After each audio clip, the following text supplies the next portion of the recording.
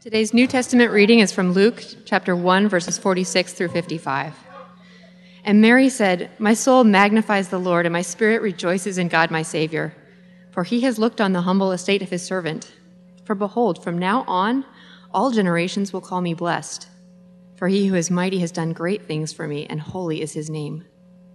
And his mercy is for those who fear him from generation to generation. He has shown strength with his arm. He has scattered the proud in the thoughts of their hearts. He has brought down the mighty from their thrones and exalted those of humble estate. He has filled the hungry with good things, and the rich he has sent away empty. He has helped his servant Israel in remembrance of his mercy, as he spoke to our fathers, to Abraham and his offspring forever." This is the word of the Lord. Good evening. My name is Glenn Hoberg, and also serve as one of the pastors here. And Mike had mentioned at the beginning of the service, there are certain times during the year where this one church in three congregations expresses itself together. And one of those times is Advent, where the pastors will move to the different congregations and preach. So Mike was preaching at Meridian Hill this morning. I had the privilege of preaching at Mosaic. And as I was there, I thought to myself, I had already had a sermon before I preached a sermon. Meaning, as Russ began to just share the gospel, and as he began to talk about the way the gospel interacts with our lives, our brokenness, and our world, I just felt filled up. I felt thankful to God. I felt thankful to this brother who is dear to me, and I stand really in awe of God's ministry through him. So thank you for coming here with us, brother. I want to pray for you. We know you're not used to staying up this late anymore because your service is in the morning, but we know you can bring it together for us, right? That's right. Let's pray. God, thank you so much for your love for Russ. Thank you for his faithful ministry as an elder in your church and as a minister. We praise you, God, for the church that you have started under his leadership and the way it's flourishing. And we thank you tonight that we can drink out of the overflow of the cup that you have filled him with. In Christ's name, amen. Amen. Good evening, family. It's good to be with y'all. Good to be with y'all. Y'all look well. It's been a joy already. I feel like the Lord has been crafting the service, the liturgy, the music, the prayers, in the very direction that we're going to be heading tonight. So I'm expectant that the Lord will use his word in our lives this evening and will send us out of here with transformational realities at work in our hearts. A few years ago, there was a documentary that came out, and it was entitled The Soundtrack for a Revolution. And this documentary traces the history of the civil rights movement. But what's compelling about this documentary is that it traces the history of the civil rights movement through the music of the civil rights movement. The civil rights activists would sing songs. They would sing spirituals and hymns in the context of their fight for justice. And it really was a soundtrack to their movement. It was something that they did. They would sing when they were praying together for justice. It was something that they did when they were laboring together in the fight. It was something that they would do. They would sing songs as they suffered loss. They would sing songs as they were imprisoned. They would face terrorism. And they would still be able to sing these songs in the face of these threats and in the face of death itself. Dr. King said that these freedom songs played a strong and vital role in the struggle. These songs, as he put it, gave the people new courage and a sense of unity. They kept alive a faith and a radiant hope in the future during the most trying hours. Dr. King called these songs the soul of the movement. But what I found most compelling about this documentary was that they didn't just show black and white clips of the old civil rights activists singing these songs. What they did is they had contemporary artists singing these songs with a new inflection. These contemporary artists were taking these songs from the past and they were singing them in a new arrangement for their day. They were putting it into their context for their struggle. John Legend, The Roots, Angie Stone, they gave a different kind of life to these freedom songs. And in a similar way, Luke the evangelist shares with us a series of freedom songs, if you will, at the very beginning of his gospel. And you could call these songs the soundtrack for a revolution. A revolution that God introduced into the world with the arrival of his son, Jesus Christ. And all of God's people are invited to take up these songs and to put them in a new inflection for our current day. We're invited to take up these songs as we pray for change. We're encouraged to take up these songs as we labor for justice. We're encouraged to take up these songs when terrorist threats are made against our city. We're encouraged to take up these songs even in the face of loss and death. These songs can inspire a new courage and a new unity among God's people because they're all about a living faith and a radiant hope that can carry us through the trying hours that we face. So today, we come to the first of these freedom songs, and it springs from the heart of Mary, the mother of Jesus. But what inspired this song from Mary? That's where we're going to take our 2 points for this evening. The inspiration for Mary's song comes in divine consideration and divine liberation. So those are the 2 points we're going to look at this evening as we consider our text: divine consideration and divine liberation. So let's look at our first point where we consider the divine consideration. Look at your neighbor and tell him divine consideration. Now, Mary's song gets at one of the most significant themes that we see woven through the arc of the Bible. Through the story of Scripture, we see this theme that develops, and Mary begins to pick it up in verse 48. Look at what she says as she bursts into praise. Verse 48. He has looked on the humble estate of his servant.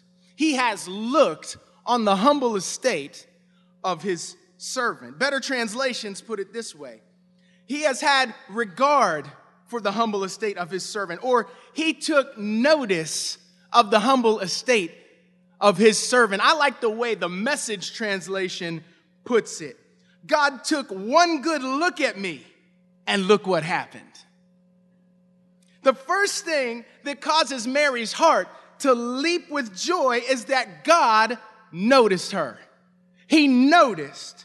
She was a woman in a man's world, but God noticed her. She was a Jew in a Gentile's world, but God noticed her. She was poor in a rich man's world, but God noticed her. She was oppressed in a tyrant's world, but it didn't matter because God noticed her. His notice changes everything. And doesn't this get at something in our human longing? Doesn't it scratch at an itch that we have as human beings? It meets us in a place of deep longing. How much of our lives, how much of our mental bandwidth is spent in the direction of getting somebody to notice? Needing somebody to notice me. It begins at a very early age when the baby is crying because they got a dirty diaper or they want to eat. They need somebody to notice them. Then it moves on to the toddler with their picture, scribbling and coloring outside the lines and building their little building blocks. And they say, "Look, mommy," because they want somebody to notice them. And then it moves on to the high school student who's trying to dress in the latest styles and trying to make sure they got their pants just right and they got their hairdo right because they want somebody to notice them. And then when you move on and you graduate from college and you get a good job, you work and you ply your creativity and you try to be a team player because you want your boss to notice you. And along the way, you hang out on the social scene and you try to make sure that you act right in the social scene because you want a special somebody to notice you. Fellas, if your lady says, do you notice anything different? You better figure it out quick.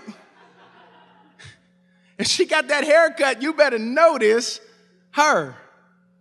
We got to notice. People dress up in tuxedos and ball gowns and eat rubber chicken when somebody is officially recognized. There is something very important, deeply woven into our humanity that we need. We want to be noticed. We need it. One of the greatest sources of our heartache, in fact, is to feel like you're invisible. To feel like you go unnoticed by the people around you. People have committed suicide because they feel like they're invisible. People have really struggled with the difficulty of aging because they feel like they're becoming invisible. And I recently read a piece by an actress who decided that she wanted to try and take on character. She was playing a role as a homeless person. And so she decided that she wanted to try and get into character. And she decided to become homeless for one day, just one day. And this is what she said about her experience. When I passed people, they would intentionally look away. I passed an outdoor patio of a bustling coffee shop with well-dressed, laughing colleagues, young mothers, and laptop-laden college students. Not one look. Each step, I grew more surprised that not one person would look at me with concern, offer me something to eat, or a hot cup of coffee. I longed for connection, but not one person would connect with me in any way. I simply couldn't believe no one would acknowledge me in any way. Surely someone would stop to either say hello, hand me $1, or ask if I needed information on local shelters. That didn't happen. How quickly you begin to feel like a non-person, a waste of flesh. It is physically painful. Can it be that no one really cares? If I felt this bad in a few hours, I cannot begin to comprehend days, weeks, or years of this. Some of you here know what that feels like. Some of you here know what it feels like to experience being invisible. But Mary would have us know that God notices. God has regard for us. And the reason why we need him to graciously look on our humble estate is because we have failed to lovingly look on him in his glorious estate. In all of our pride, we fail to notice him. In all of our selfishness, we fail to notice him. In all of our greed and the callousness of our hearts, we fail to notice him. But the good news is that God will never be outdone by our sin. He will never be outdone by our sin. And he has gone to great lengths in order to convince us of this gospel truth. He looked on Adam in his sin and he clothed him. He looked on Joseph in his imprisonment and he promoted him. He looked on Israel in their slavery and he freed them. He looked on Israel in their exile and he retrieved them. And at the greatest moment that led up to the climax of this whole story, the Father would look on his Son in glory and send him. That's what Advent is all about. And if you ever had any doubt that God has taken notice of you, let those doubts break upon the foundation, the solid rock of the gospel. Because the Father looks upon the perfect life of his Son for your approval. The Father looks upon the atoning death of his Son for your acquittal. And he looks upon the empty tomb of his Son for your renewal. God can look upon our humble estate. He can look upon the humble estate of his servants because he's viewing us in light of the humble estate of his servant, Jesus Christ. That's the way in which he can look at us with such regard and affection. We are blessed in him, and he has done great things for us. Through union with Christ, do you see? Mary's song becomes our song Through faith in Christ, we can sing her song and we can own those realities for ourselves. There is a special role that Mary plays, but we play a significant role nonetheless, and we have God's regard no less than she did. But there's another inspirational motif that leads Mary to sing, and that leads us to our second point, where we consider divine liberation. Look at your neighbor and tell him, divine liberation. Now, in order to appreciate the full force of Mary's song, you have to understand something of the context in which she sang this song. In the 2nd century BC, the Jewish people fought courageously in order to maintain their cultural and religious heritage, because there was another bigger, broader, more powerful culture that was trying to sweep in and wash over them. They were being pressured to assimilate, to give up on the faith of their fathers. They were being pressured. And so they took their stand and they fought.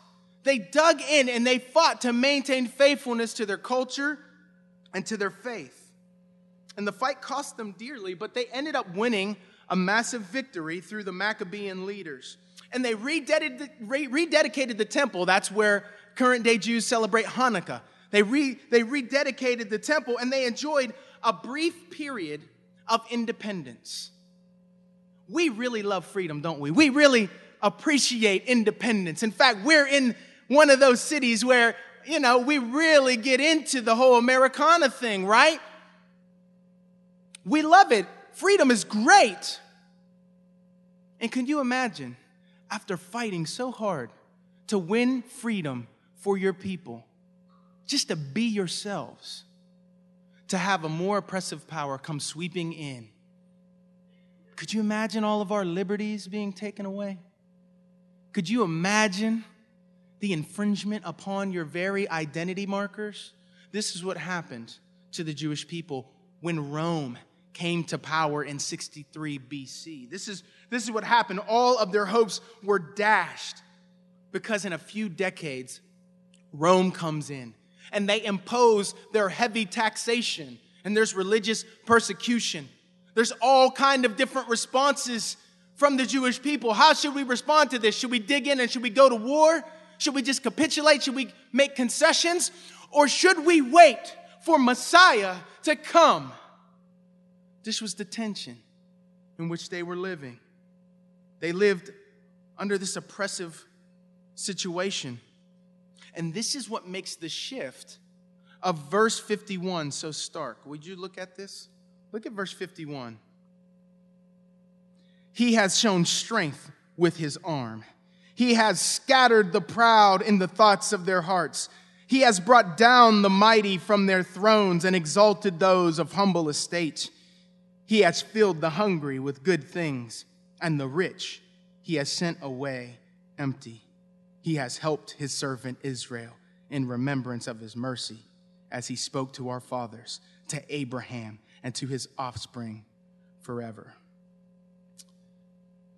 In the context of political, socioeconomic, and religious oppression, Mary announces a future vision of what life will be like when the King of Kings, the Messiah, the King of Israel, comes in to establish a reign and a rule of justice.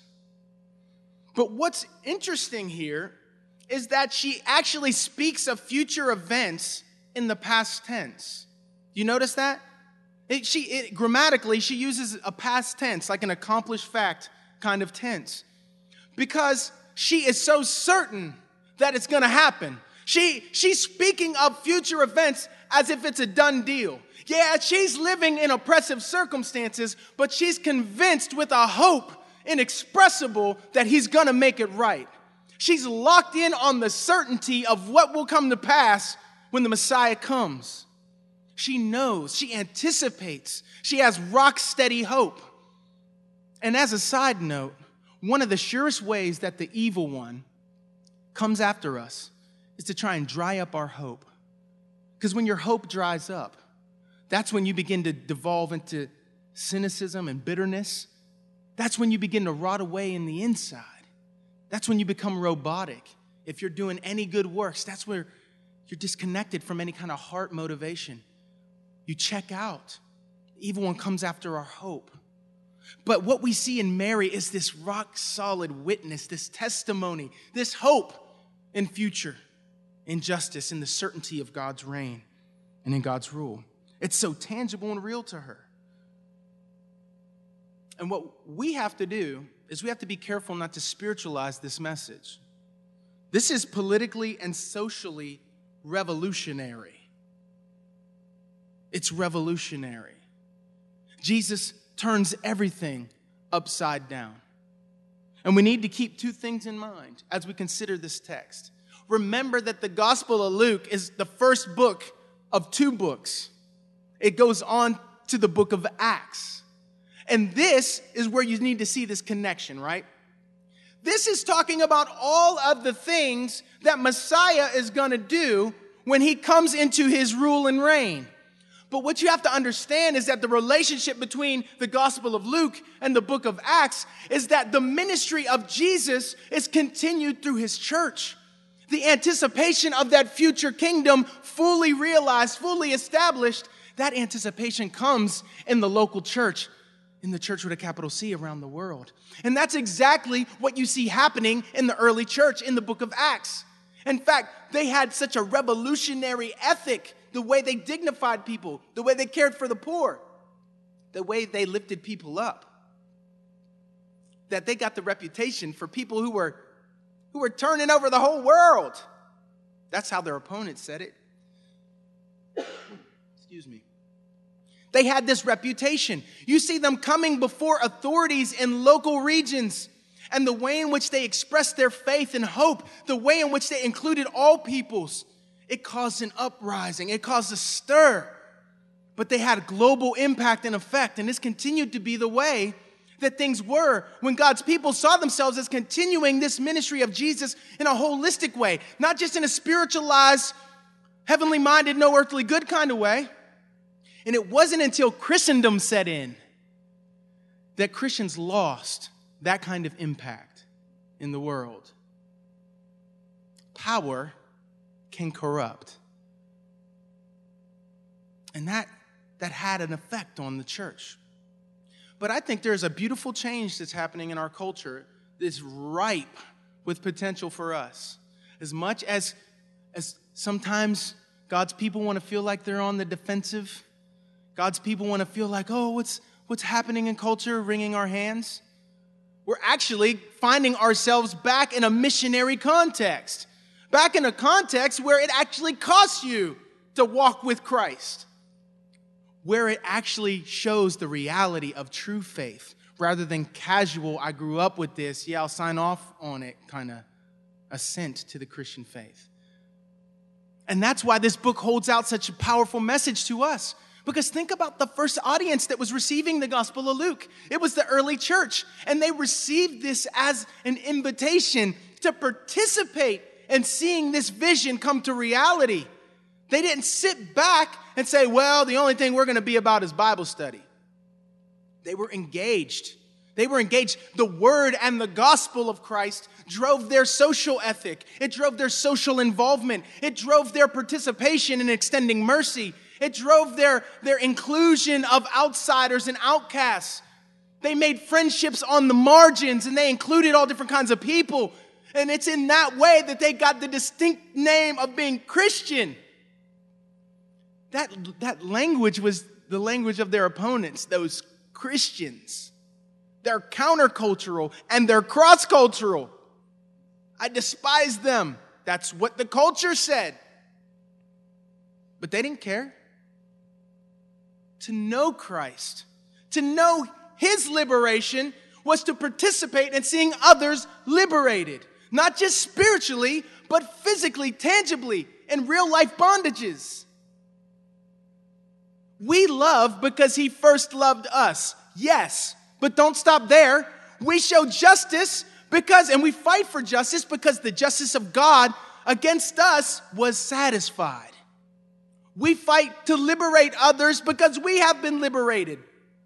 We want to see the poor lifted up and discipled out of poverty Not just given a handout to continue to fumble around in a broken situation. No, we want to see the poor raised up because we are the raised up poor.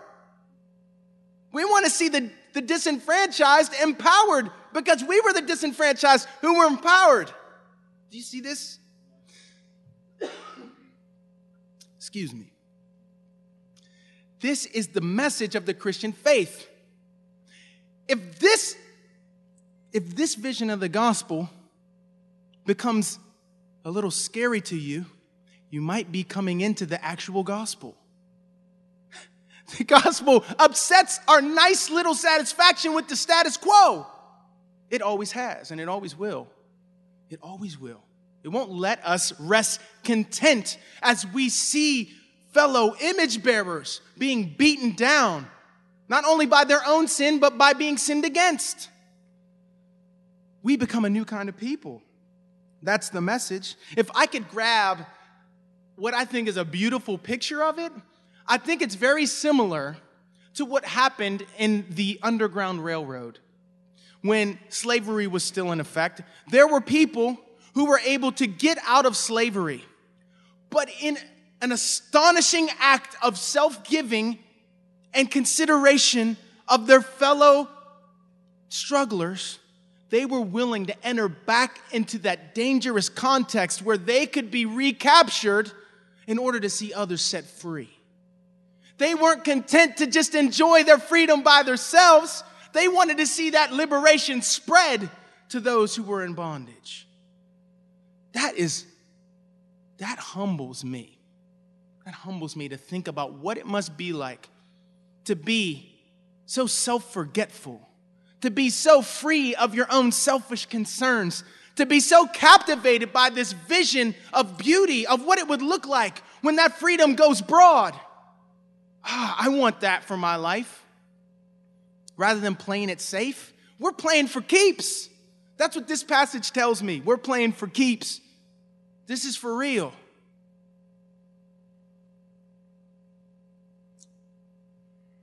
And with the final mention of God's promise to Abraham, in which blessing goes out to the whole world through his family, we're once again invited to participate in this message. I know how easy it is for us to do the me and Jesus thing. I know how easy it is for us to focus on the personal spirituality thing, or even to define community in comfortable ways. I know how easy that is. But the gospel's always pressing us and stretching us with this kind of ethic. There's a reason why Jesus was called a glutton and a drunkard, because he hung around gluttons and drunkards. He was around the kind of people who needed this liberty. And that's a beautiful thing, because if that's where Jesus is found, where should we be found? God took one look at us. And look what happened. What might God do if we take one look at the people around us? What might he do? It'll cost us. It'll stretch us. It'll stretch us beyond our neat little categories. Because this is the new wineskin, the new wine of the kingdom that bursts the old wineskins. It's not going to fit into all of our pre-existing categories, but it's going to stretch us. And we have to honestly ask ourselves, if we have been caught up into a cultural captivity, are we caught up? Are we being held back from wholehearted participation in the life of the kingdom? If you're looking for a way to start, what does it look like to start? I think you go back to the 2 points that we have for this evening. The 2 points that we have for this evening were divine consideration and divine liberation. And here's the deal. If God has taken notice of you, how might that reshape the way in which you take notice of others? That's a good start. Take notice of others. There should be no invisible people to the Christian. None. Nobody that we see through or look past, because we recognize everyone as valuable and precious as an image bearer. Who may you be passing up? Who needs to be noticed? And look around you. Where do you see captives? Spiritual, yes, but physically speaking. That's why I love the work of organizations like IJM. That's why I love and appreciate the way in which nonprofits work in order to see people raised up out of bad situations and cycles of poverty. This is important kingdom work. And I think it may be a next step for us to begin to pray and ask God to help us see particular ways that we can participate in this story, particular ways in which we can begin to sing Mary's song. Not just in our individual lives, but maybe in our community groups. Maybe there's a groundswell, and the next leg of growth and mission for Grace Downtown comes in living up into this vision in different ways. Who knows what God holds out for you? At the very least, I think these are two beginning points that we can begin to wrestle through in our own lives to begin to press this message into our own hearts. And we can also repent of all the ways in which we have seen through people and looked through people. Said, nah, they're not going to advance me. I can't really get anything from them. That's too messy. That's too involved. I'm going to go be around people who are easier to be around. And I think we can repent of any cowardice in our hearts that causes us to shy away from that hard work of participating in these important kingdom initiatives that are around us. But I think open up to consider what that might look like for you, for us, for our network. Let's ask God to help us, to give us next steps. He says, if you lack wisdom, ask. And this requires that kind of wisdom. So let's pray together.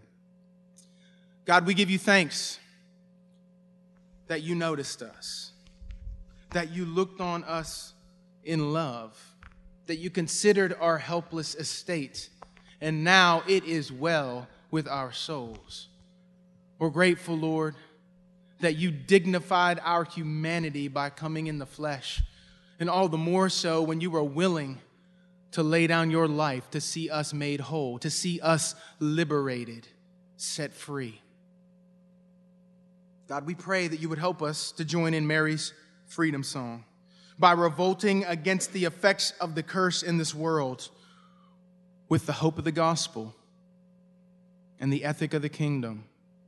So God, would you give us the grace to walk in your ways, to be identified as your people by the way we love and the way we sacrifice and the way that we extend ourselves, by the way in which we enfold the outsider, by the way in which we labor for the sake and for the benefit of others. God, we need you to help us do this. Do this great work in us and strengthen us for this task as we come to the table. In Jesus' name we pray. Amen. Amen.